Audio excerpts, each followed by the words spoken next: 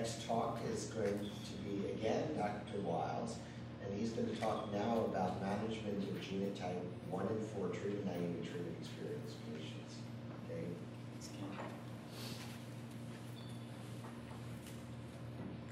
Okay, so we have all the background taken care of. We're going to jump into running through some cases and doing some treatment of patients. So this is a place where you guys will get to use your clickers again as well.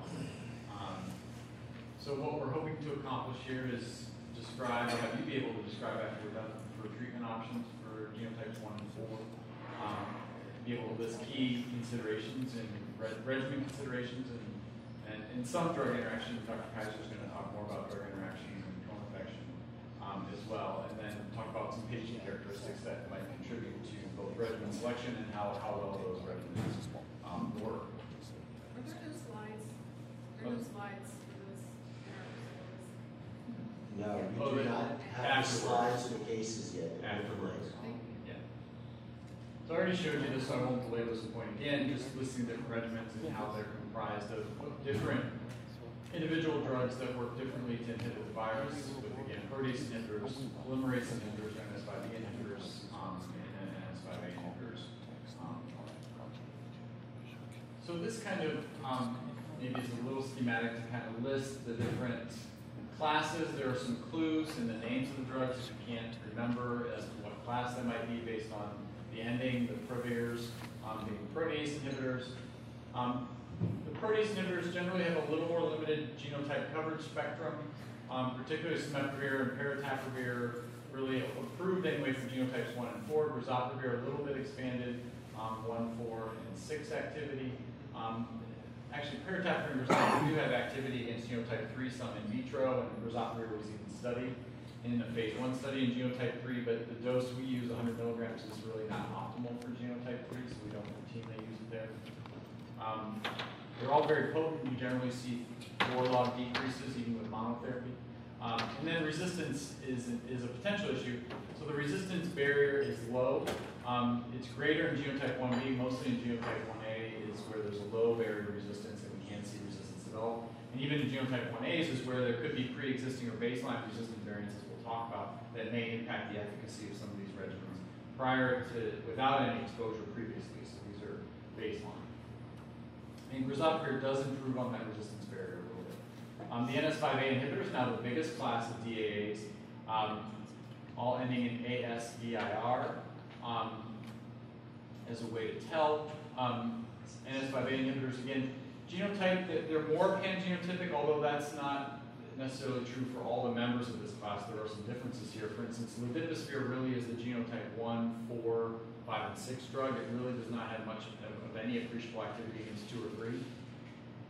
Whereas diflunisvir is really a pangenotypic, and so is velpatasvir, really pangenotypic activity, genotype 1 through 6.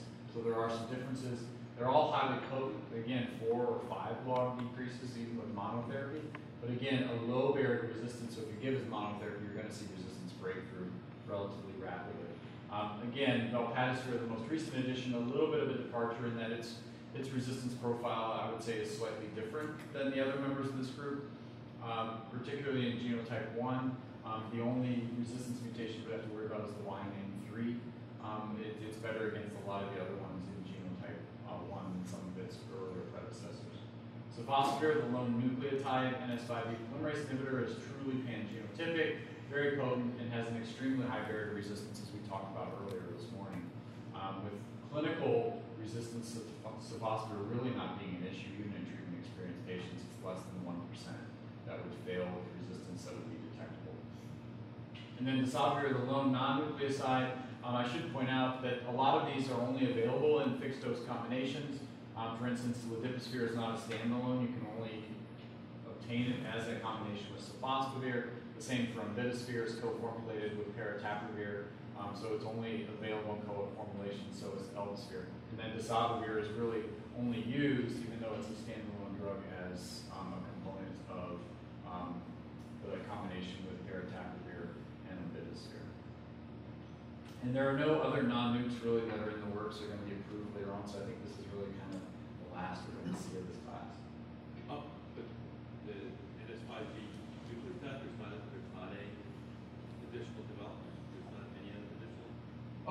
are NS5B nucleotides, yes. MK3682 is in phase 2 and phase 3 trials. Yeah, I thought like Achilleon, I thought there were a couple of bugs out there. So Achilleon has a nuke. They acquired one of the nukes. That's in phase 2. I haven't heard too much about Achilleon. I think they're working with Janssen, supposedly, to kind of develop these things. I mean, the only one right now that certainly is approaching or into phase 3s is the MK3682. So others are going to be further away if they come. I have my doubts about how much there's really going to be a need for much more beyond what we have in phase 3 now. So let's go into a case. 53-year-old white female without significant past medical history comes for further evaluation. She's been recently diagnosed with hepatitis C. She was referred by her primary care provider. No significant complaints aside from some moderate fatigue. She doesn't have signs or symptoms of end-stage liver disease that you can tell based on your exam and history. Remote history of intravenous drug use, rare alcohol. She does have reflux and takes some omeprazole or praloxicin over the counter.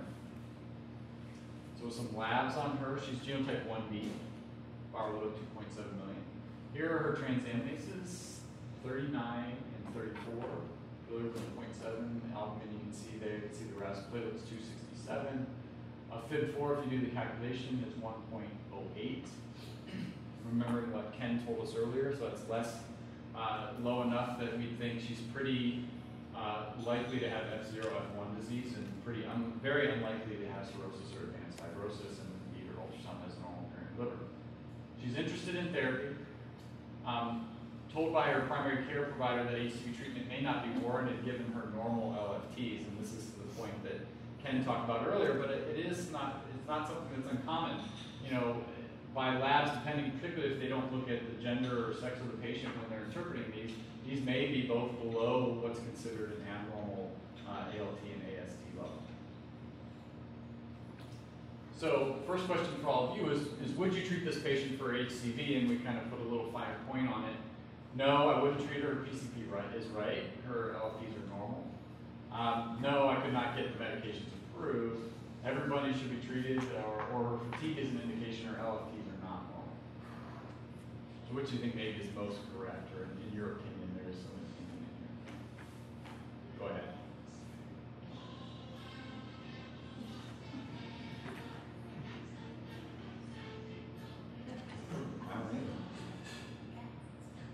Oh, cats. Somebody said it's from cats.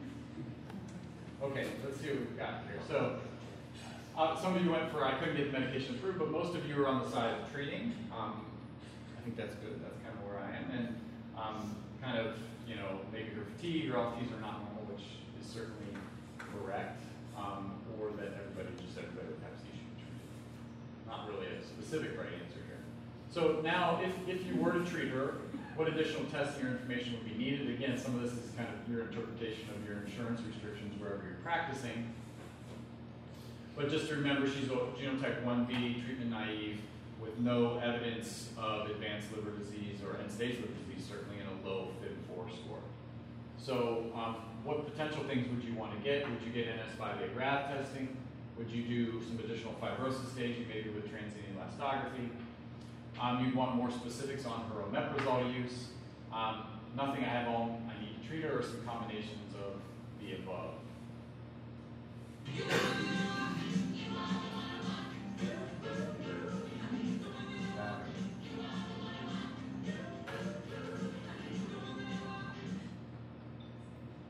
Okay, let's see what else. So some of you want specifics on her omeprazole use. Some say nothing I have all I need to treat her, and then others want 2 and 3, which are fibrosis and specific. So that's kind of where I would agree. Those would be the 2 things I would particularly highlight anyway, as I wanted to know. Or need to get a little bit more fibrosis staging, probably to access medicines. And then some specifics on omeprazole, again, depending on what you're going to use.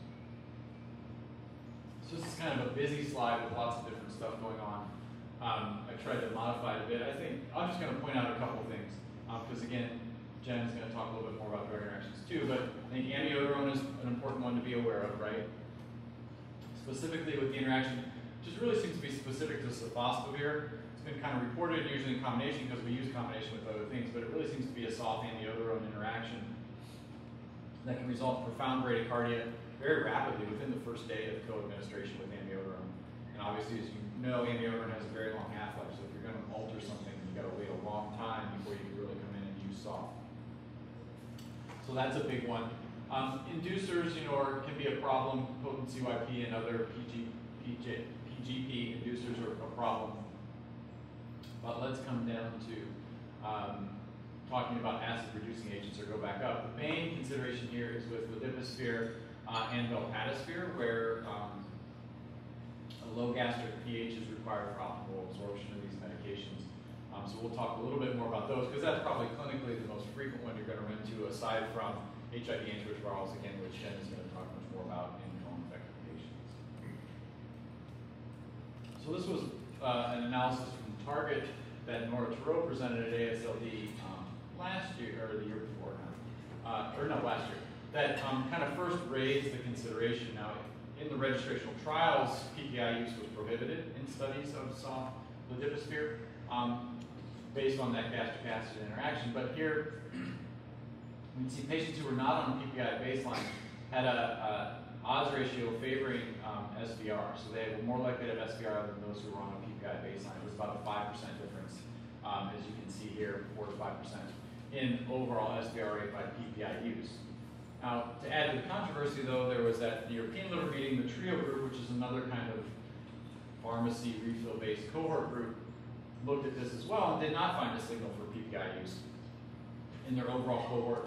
In other words, they didn't find PPIs associated with a lower response rate to sophosphere or liposphere.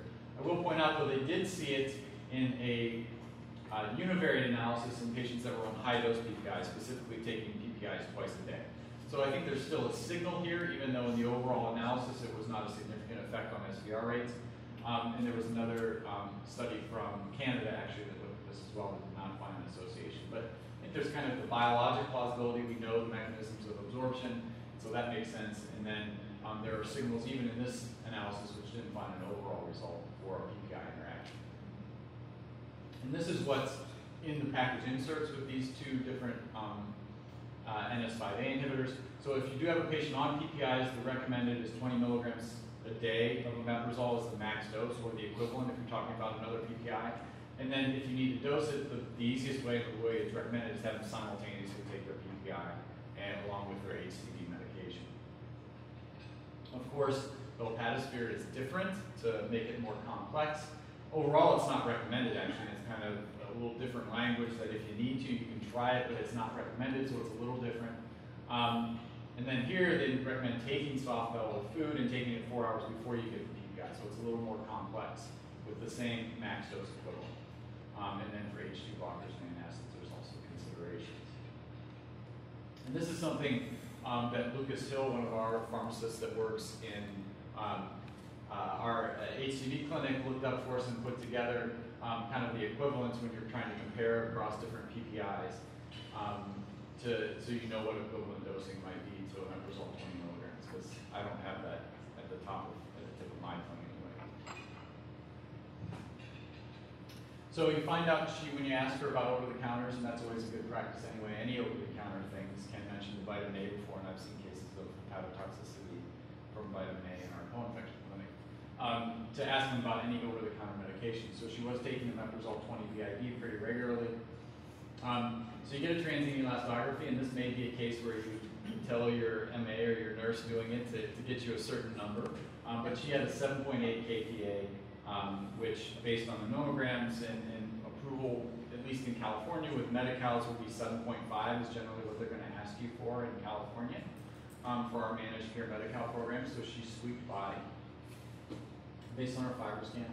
You also remember to send other serologies for HIV, hepatitis A and B, and would vaccinate if she needed, like for hepatitis A. And so now you think we can probably get medications covered. So she's a 1B with maybe F2 by her transient elastography, treatment naive. So what would you treat her with? So what are some of your options here? So again, genotype 1B, 2.7 million bar load, F2 estimated. These are your choices. Would you try to go for a short 8 weeks of liposphere soft 12, and then you can see Elvis Figures out here. You have some options. or the paratabulator Vidisphere-based options, or maybe the newest comer, Softbell Patisphere, and here we give you a 12-week option. So go ahead and choose.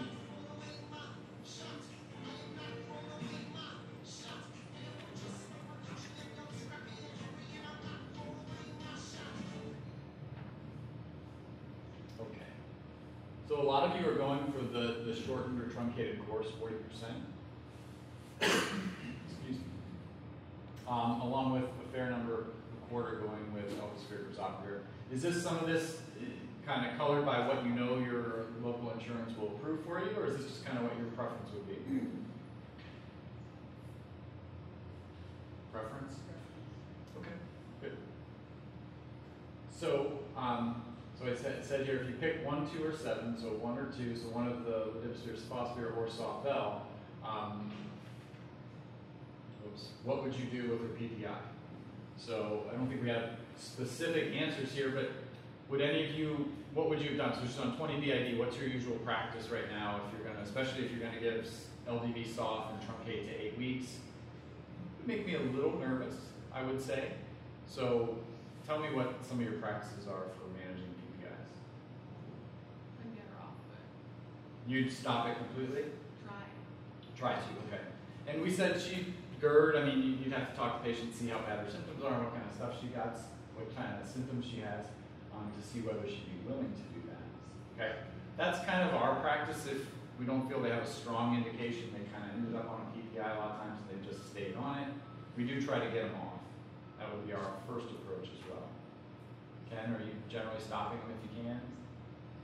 I think our practice is pretty similar to yours, but the truth is that most patients that have been on PPI for a while get terrible rebound.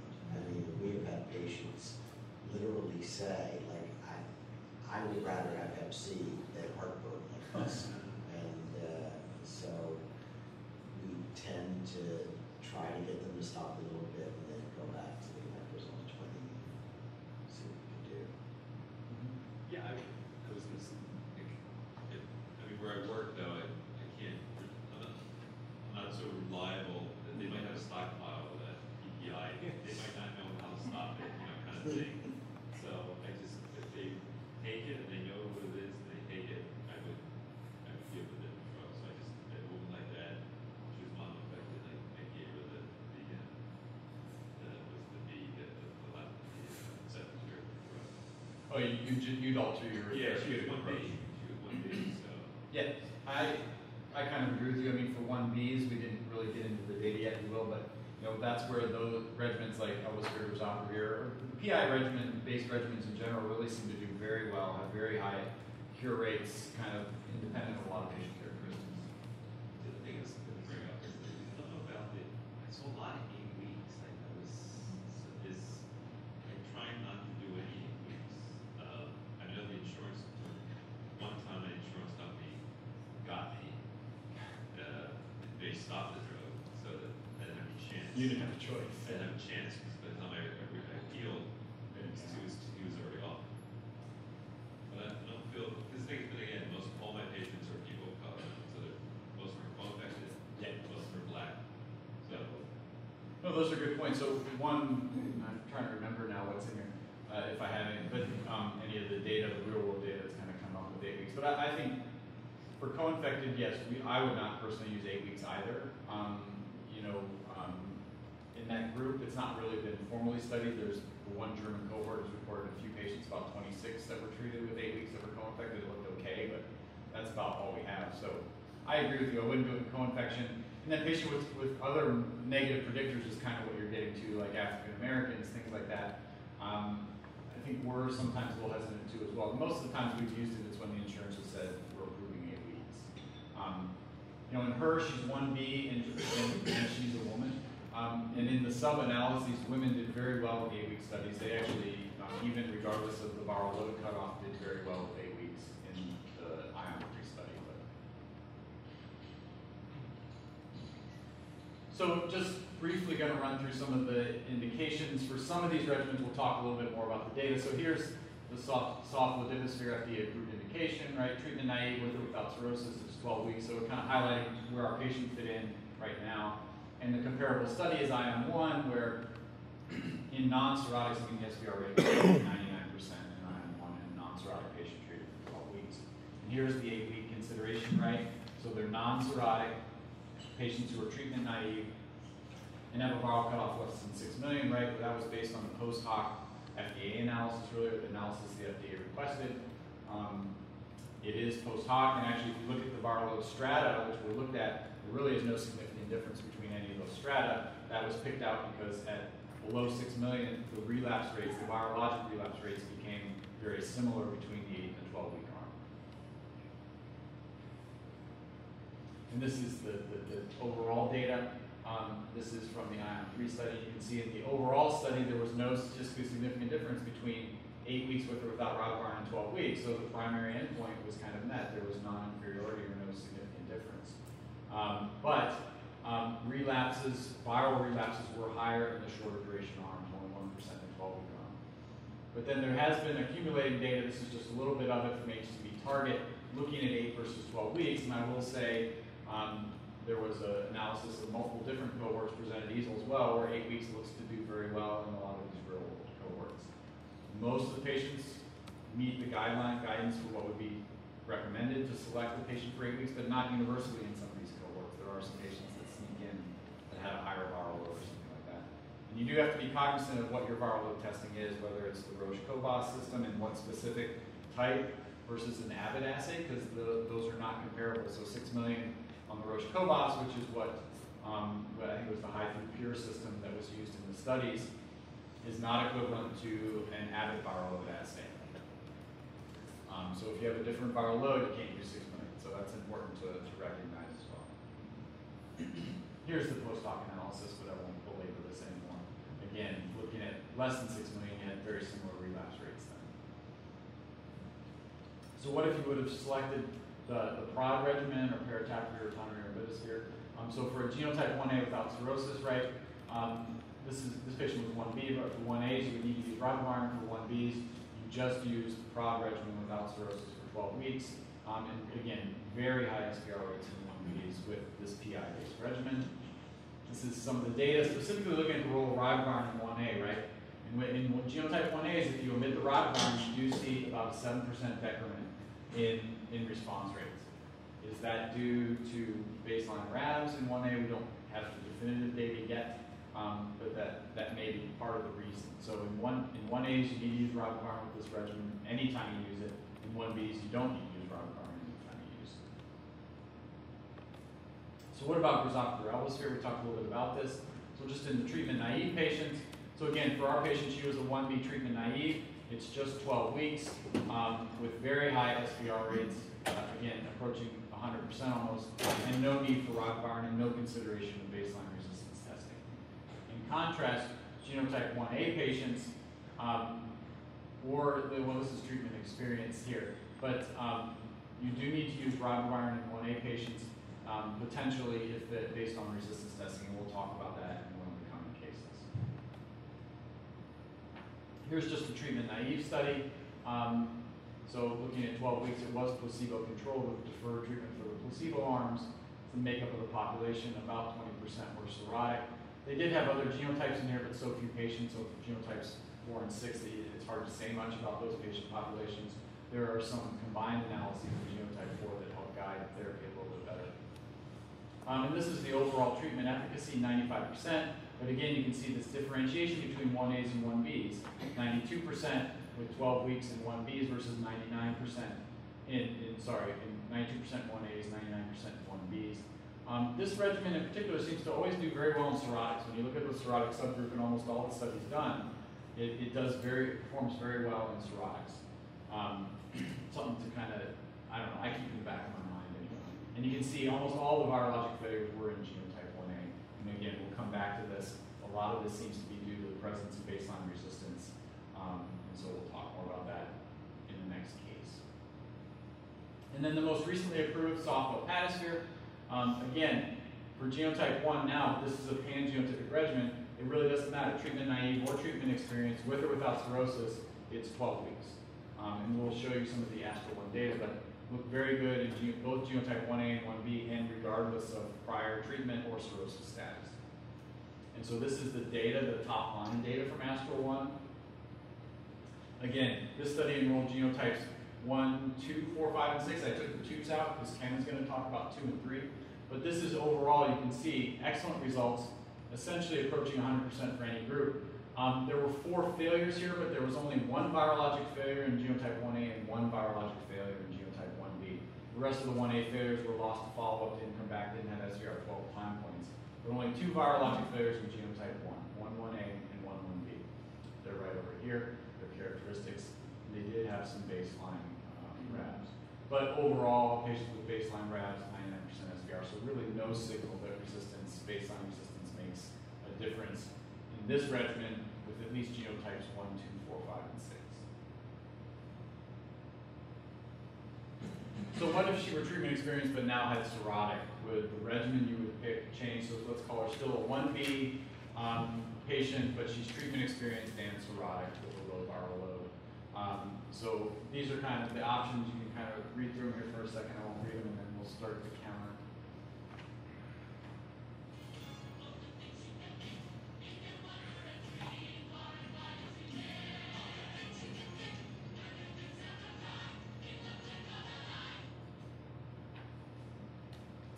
Okay, so obviously the 8-week regimen went off because that would be appropriate for a treatment-experienced cirrhotic. So it looks like in a more treatment-experienced cirrhotic patient, a lot of you are going to kind of soft L, kind of makes your life easy, right? Especially for a genotype 1 patient. You just use 12 weeks. You still don't need to use ribavirin, which is an advantage, and you're 12 weeks. So I think that's certainly reasonable. You guys kind of honed in on the key points that if you're both treatment experienced and cirrhotic with LDV soft, if you were going to use it, you should add ribavirin. So that makes that a little less potable in terms of a regimen choice. And then, she is a 1B, so this is still the appropriate regimen, and we'll go through that again. You wouldn't need to extend or add ribavirin because she's a 1B, even though she's treatment experienced and cirrhotic. That again is that issue where your PI-based therapies, this would be perfectly reasonable too, just 12 weeks without ribavirin and a 1B treatment experienced cirrhotic. Not decompensated. The soft valve doesn't have an 8-week option. It does not. It was studied for 8 weeks in phase 2 and didn't do so well. So it was not pursued. So that's why the FDA never followed up. Right. It wasn't studied in phase 3. There was no phase 3 trial with 8 weeks. Yeah. It's interesting. Yeah. It is interesting. Okay, so here's just the additional indications in genotype 1 patients. So again, treatment experience without cirrhosis, 12 weeks. Now you'll see that 94% SPR rate, and that doesn't seem bad, but there's a little bit there, and there's a recent publication about baseline RABs, and it looks like in treatment experienced patients without cirrhosis, those baseline MS5A resistant variants do impact it. So this is a place where I think there's room for clinical judgment. You might consider doing some different things if you did baseline resistance testing, at least in 1A patients, but we can talk more about that. And then treatment experience with cirrhosis, your options are 12 weeks with ribavirin or 24, based on a combination of the IM2 and the Sirius study, which was a French study that looked at that. If you omitted the ribavirin, you're lower. If you just do 12 weeks without ribavirin, down to 86%. And here's the IM2 study again. So ribavirin adds a slight bit, but you do see those lower results with 12 weeks without ribavirin here. And all the virologic relapses in IM2 were in the shorter arms, the 12-week arms. So this is just showing you the actual data from the Sirius study. So this was an open question. This study really changed practice, I think. So it compared sofosbuvir with placebo ribavirin for 24 weeks with an initial placebo phase and then just 12 weeks of sofosbuvir plus ribavirin. These were all heavily treatment-experienced cirrhotic patients. They had actually had peg-ribavirin plus, and then subsequently treated almost all of them with the PI plus peg-ribavirin. So it was a heavily treatment-experienced group and all again cirrhotic patients. And here are the overall results showing essentially equivalent SVR rates with either 12 weeks plus ribavirin or 24 weeks, 96 and 97%. And it was really based on this study that the initial guideline recommendations had that 12-week plus ribavirin option in there.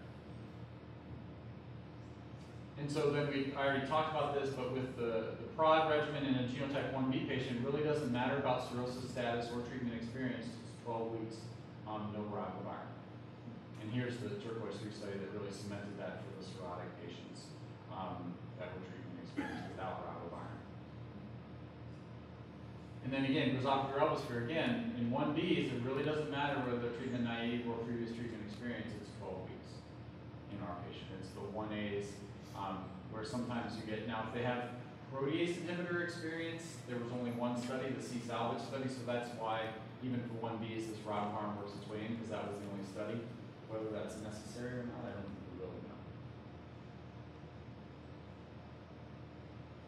And then here is the C-EDGE treatment experience study, which looked at Grasshopper Elvisphere in treatment experienced patients. It was kind of a little bit of a complex study in that there were 4 arms, 2 12-week arms with and without ribavirin, and 2 16-week arms with and without ribavirin. Here's the distribution in the different arms. You can see slightly lower 1A patients in the 16-week arm compared to the others. And then about a third were cirrhotic. And then they were all treatment experienced, but null or partial are patients who did not reach undetectable levels with their prior treatment. Probably a little harder to treat than a relapse population. Overall response rates, you can see, based on what they got, 12 with riba, 16 or 16 with riba, coming up to 97% at 16 plus riba, and no virologic failures with the longest duration and ribavirin. If you look at null cirrhotics and how they did, these are the SVR rates in null cirrhotics, kind of the toughest of the tough, so to speak. And again, only 10 patients, but all of them were cured in the 16-week plus ribavirin arm. Now, this is some of the data suggesting that you only need 12 weeks for genotype 1B, and you don't need ribavirin. SVR rate was 100% in 34 treatment experienced 1B patients who got 12 weeks in the C-EDGE treatment experience study. And if you kind of look at factors that maybe impact response, genotype 1B, 98%, so did very well. And in a kind of a multivariate analysis, things that predicted treatment response in treatment experienced populations were these things. So treatment duration, presence of baseline RAS, but that effect is entirely within genotype 1A. And then 1Bs, an odds ratio of 3 times more likely to achieve SVR if they were treatment experienced in 1B with this regimen. Okay, our second case, 59-year-old gentleman, he has diabetes, hypertension, and genotype 1A HCV. Was previously treated with pegribavirin and had a null response. So his viral load didn't drop by 2 logs during therapy. And in 2011, he had stage 5 out of 6. So this was a modified Ishak, so it was stage 5 out of 6, which is kind of incomplete cirrhosis. If you collapse that down to Medivir, as Ken was talking about, it would just be Medivir stage 4. No history of hepatic decompensation. He does have a history of heavy alcohol, but it's decreased that significantly since 2009. These are his labs. So a couple things that maybe are subtle that you notice is AST is now higher than his ALT, so Ken mentioned that little switch. Albumin is okay at 3.7, T-billy 0.9, INR 1.1, platelets are down a little bit at 127. What additional testing is needed in a cirrhotic patient? So what other things should you be doing in a cirrhotic patient kind of before you start their HCV treatment or as you're getting ready for HCV treatment? So you can see here, HCC screening with AFP, HCC screening with imaging, transient elastography, EGD, or some combinations of those things. Go ahead.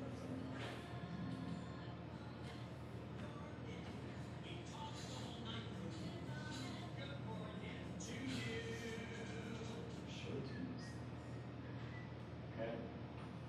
So HCC screening, some of you pick 1, 2, most of you pick 1, 2, and 4. So Ken convinced you enough to add AFP to your HCC screening regimen, so a lot of you picked that, along with the EGD to evaluate for varices, and some of you just skip the AFP but otherwise do those same things. So I think that's good. I mean, these are the key ones to do some type of HCC screening and certainly send them to your hepatologist to be evaluated for an EGD and varices. And this, depends on the case, and you can depend. I would say probably in this case you don't need transient elastography. Sometimes we'll get it because we're kind of curious or just want to know what the number is, but I don't think there's much question in this patient. He already had a biopsy that showed cirrhosis, so I mean, not a real reason to do elastography again. So 1A, treatment experienced cirrhotic, compensated as far as we presented or could show you right now. So what would you use to treat this patient? got some options here. You can kind of read through them for a second before I start the counter. Okay, go ahead and make the choice.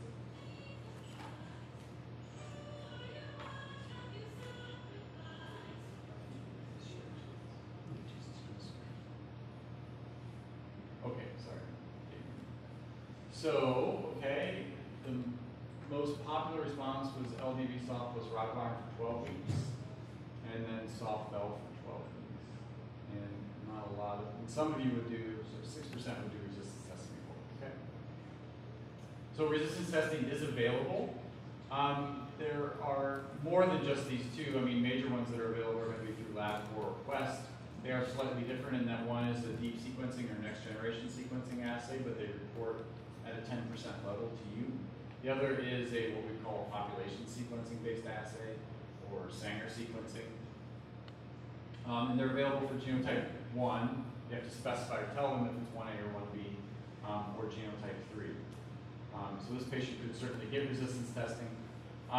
So this is actually shows a Q30. The report actually has changed some, and now it's a possible resistance, and it's no longer red; it would be blue. And I think that was a good change. Oh, I had that in here. Oh, there we go. Because as you'll see, and I think most of you already know, just because you have NS5A resistance does not mean you're not going to use. Does not mean you're not going to use an NS5A inhibitor, or it means you will probably use an NS5A inhibitor. That's better. You may just change your treatment approach in terms of duration or ribavirin usage, but again, most of our interferon-free regimens have an NS5A inhibitor, and you're not going to go completely away from it. But there are some concerns about cross-resistance with NS5A inhibitors. These are the big four you're worried about in 1A.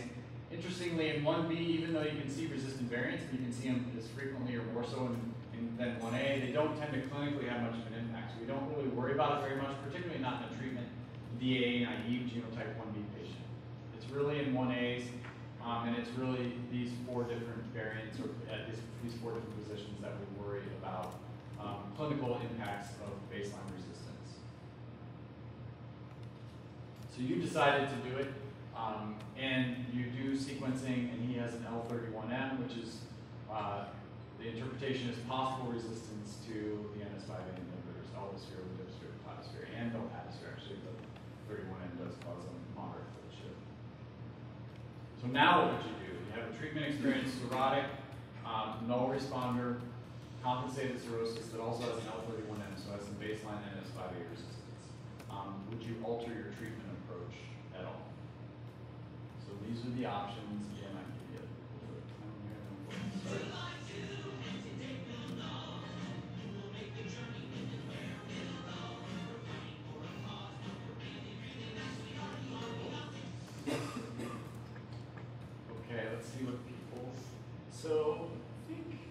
So more of you shifted to this, which is a little interesting. So eldosphere goes out there plus ribavirin for 16 weeks. Some are still here, and but more of you definitely switched to the 24 weeks with ribavirin, and that actually is an interesting choice because that's not really an FDA-approved treatment regimen with using soft LDV, but it's kind of alluded to in the guidelines that you might consider that in somebody who's treatment experienced and cirrhotic with baseline NS5A RAF. So interesting choices. I'm not sure there's a right answer here, right? We don't have definitive studies that really tell us how to do that. I kind of agree with you. It'd probably make me a little nervous about this. We really just don't know in this setting. And then, again, even with this, that would be the recommended way to handle it. I think you probably do pretty well, but we don't have a lot of data supporting that, right? It's very few number of patients. What would you use? Yeah, so if to tell you the truth, I would probably go with this. As long as I was pretty confident they weren't have any evidence of decompensation. So the question was, what would I use? Because I feel pretty reassured by the Astra-1 study that baseline RAVs, particularly in L31, doesn't cause high-fold change to velpatasvir necessarily. That probably is what I'd go to. In addition to, we found a lot of our insurance will kind of steer us that way in some of these situations. I don't think this is wrong, and that's kind of what my gut would tell me probably is the optimal thing to do if you were going to try that. But we've even had the 24 weeks approved, but had the insurer tell us we can't have the ribavirin in these situations. But we have been able to argue, they come back and say, we want 12 plus RAB. We say, no, we want 24. They're a little harder to treat. They've got this baseline RAB. And we want ribavirin. And again, they would let us go to 24, but would give us ribavirin. What if they have mutation 93 or mutations 28 and 30?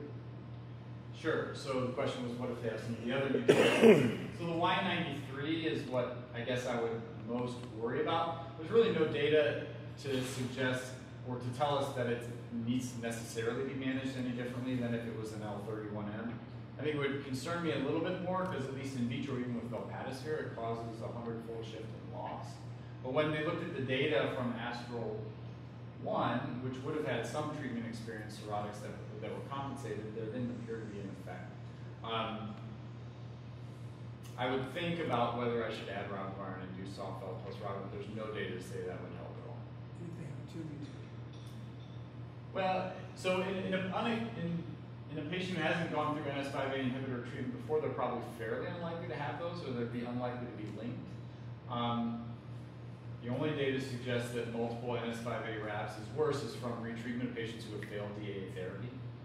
But I guess I would throw, in that category, I'd go as long as I can and add ribavirin with whatever regimen I could get, probably. Would you check a Q80K if you're going to use a GNO? I'm not too enamored with doing that. It is in the guidelines as you get to really with DA treated experienced patients, right? They recommend checking Q80K as well and kind of probably shying away from semipravir if you did that. Right, there's no data with 24 weeks of soft sim that a Q80K has any impact. It was only the 12. Oh, rizoprevir, the Q80K really does not affect rizoprevir. And paratapavir even, it causes a very small fold shift, like 3 or 4 fold.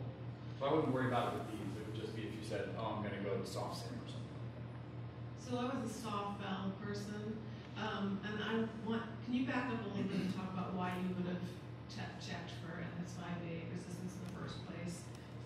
Well, mostly in a 1A, we would kind of know, soft valve would not be what we would generally be offered by most of the Medi-Cal insurances. So we just do it as routine. We kind of grab everything we think we're going to need based on what we anticipate they're most likely to approve for us.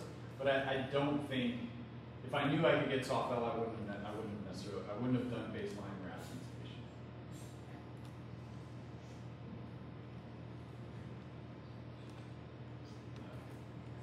So this just runs through the FDA approved indications for all these.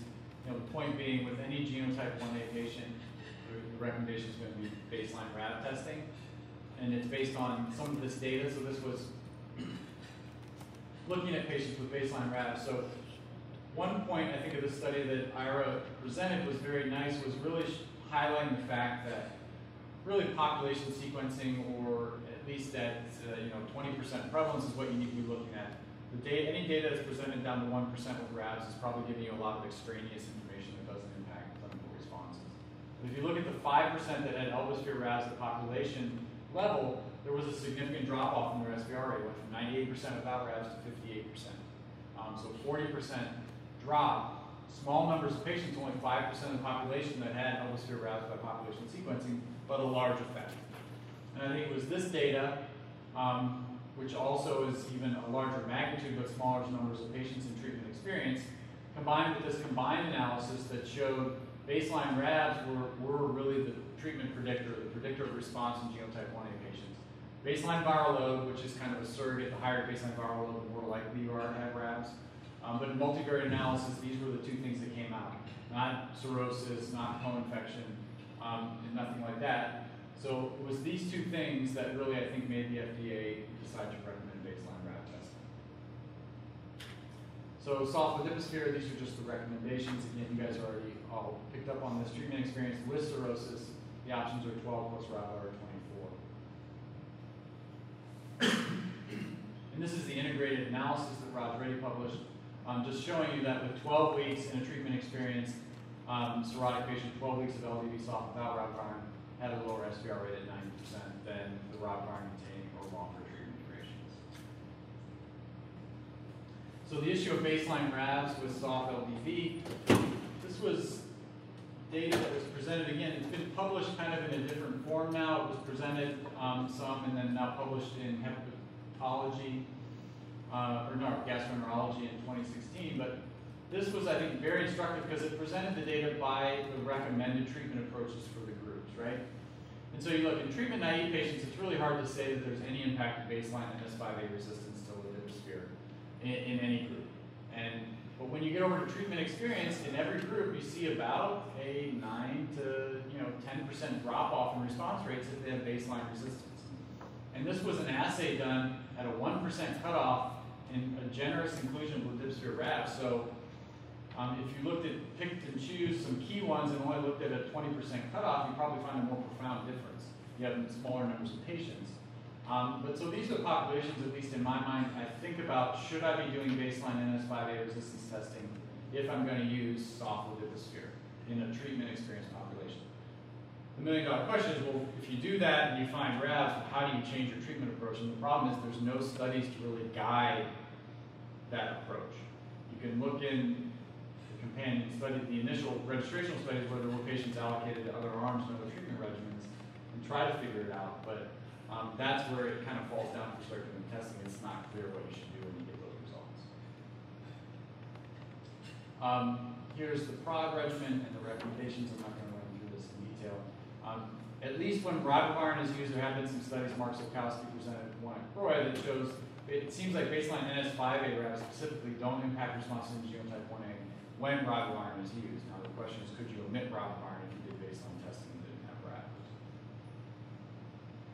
And here's the cirrhotic studies in turquoise with the PROG regimen, just showing that the 12-week arm did not perform very well, particularly in 1A null cirrhotics, which is why we use 24 in genotype 1A cirrhotics. And here's soft sim. We had a question about it again. We were talking before. I don't think this is really practically used at all in a non-DAA exposed certainly population. Soft sim is just not really available through insurance very often, and there's still some questions with this regimen. So you guys kind of already asked this. I gave you the position where there were RABs. So would you use something different if they didn't have RABs? So genotype 1A without RABs. What would your treatment of preference be for this patient? Again, treatment experienced cirrhotic, but 1A without RABs.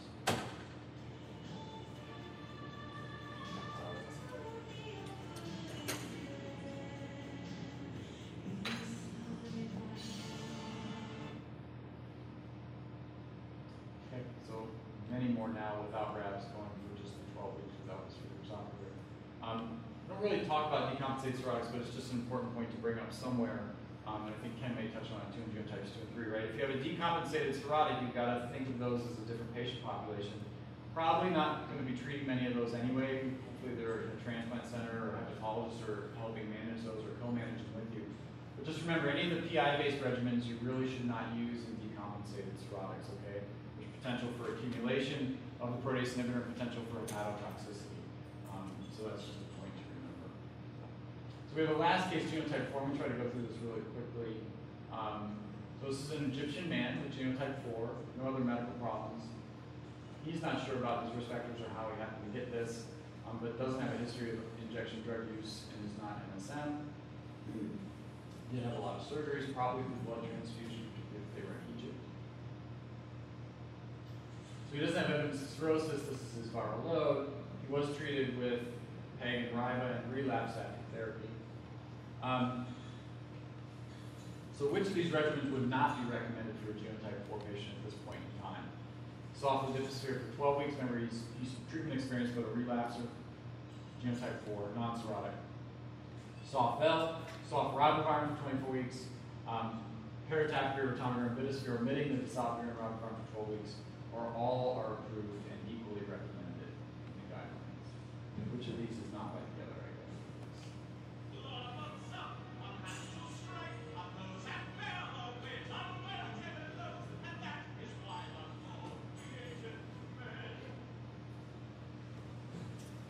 Okay, good. So over half of you picked out the one, kind of the soft ribavirin for 24 weeks would not be optimal and is no longer recommended or not recommended in this population.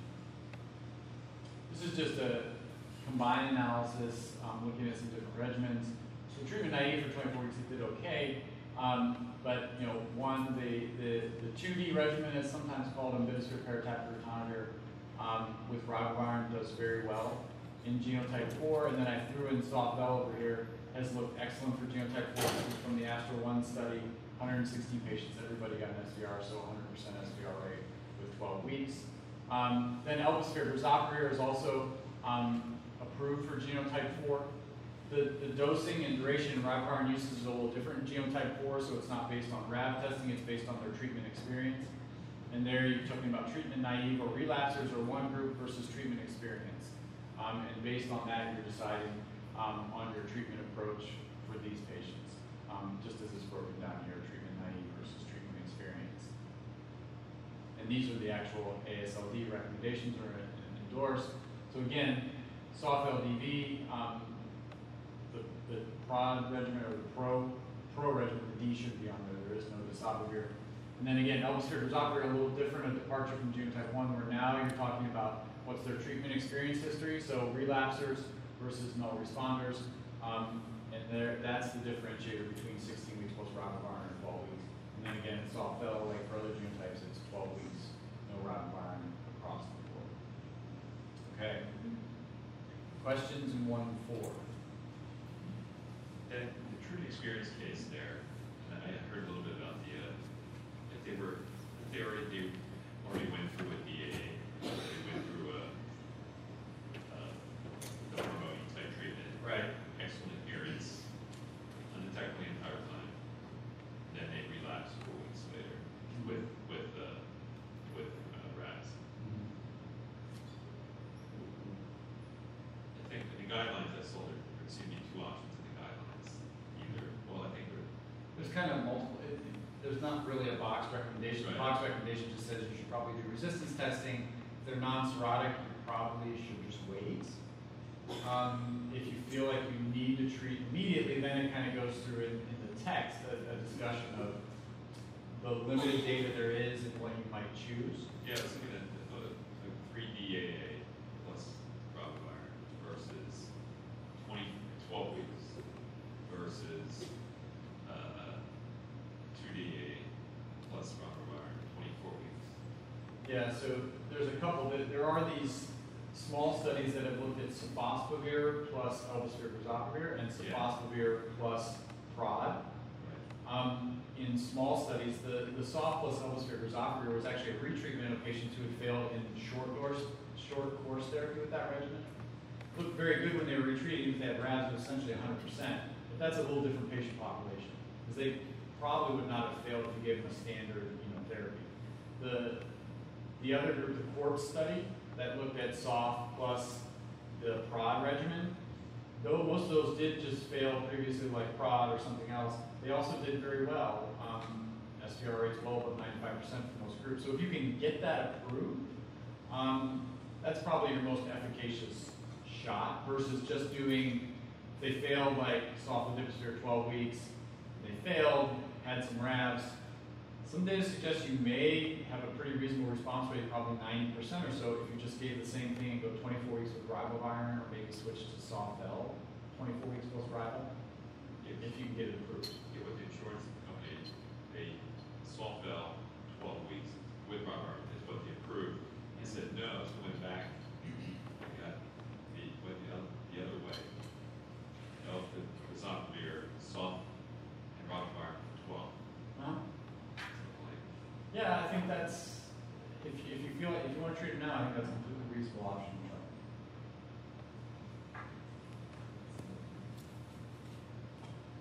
For the G1 patients, the treatment experience with a compensated cirrhosis, let's say that you're just not comfortable.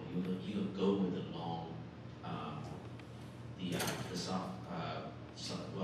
soft lead 24 weeks with the ribavirin. Okay.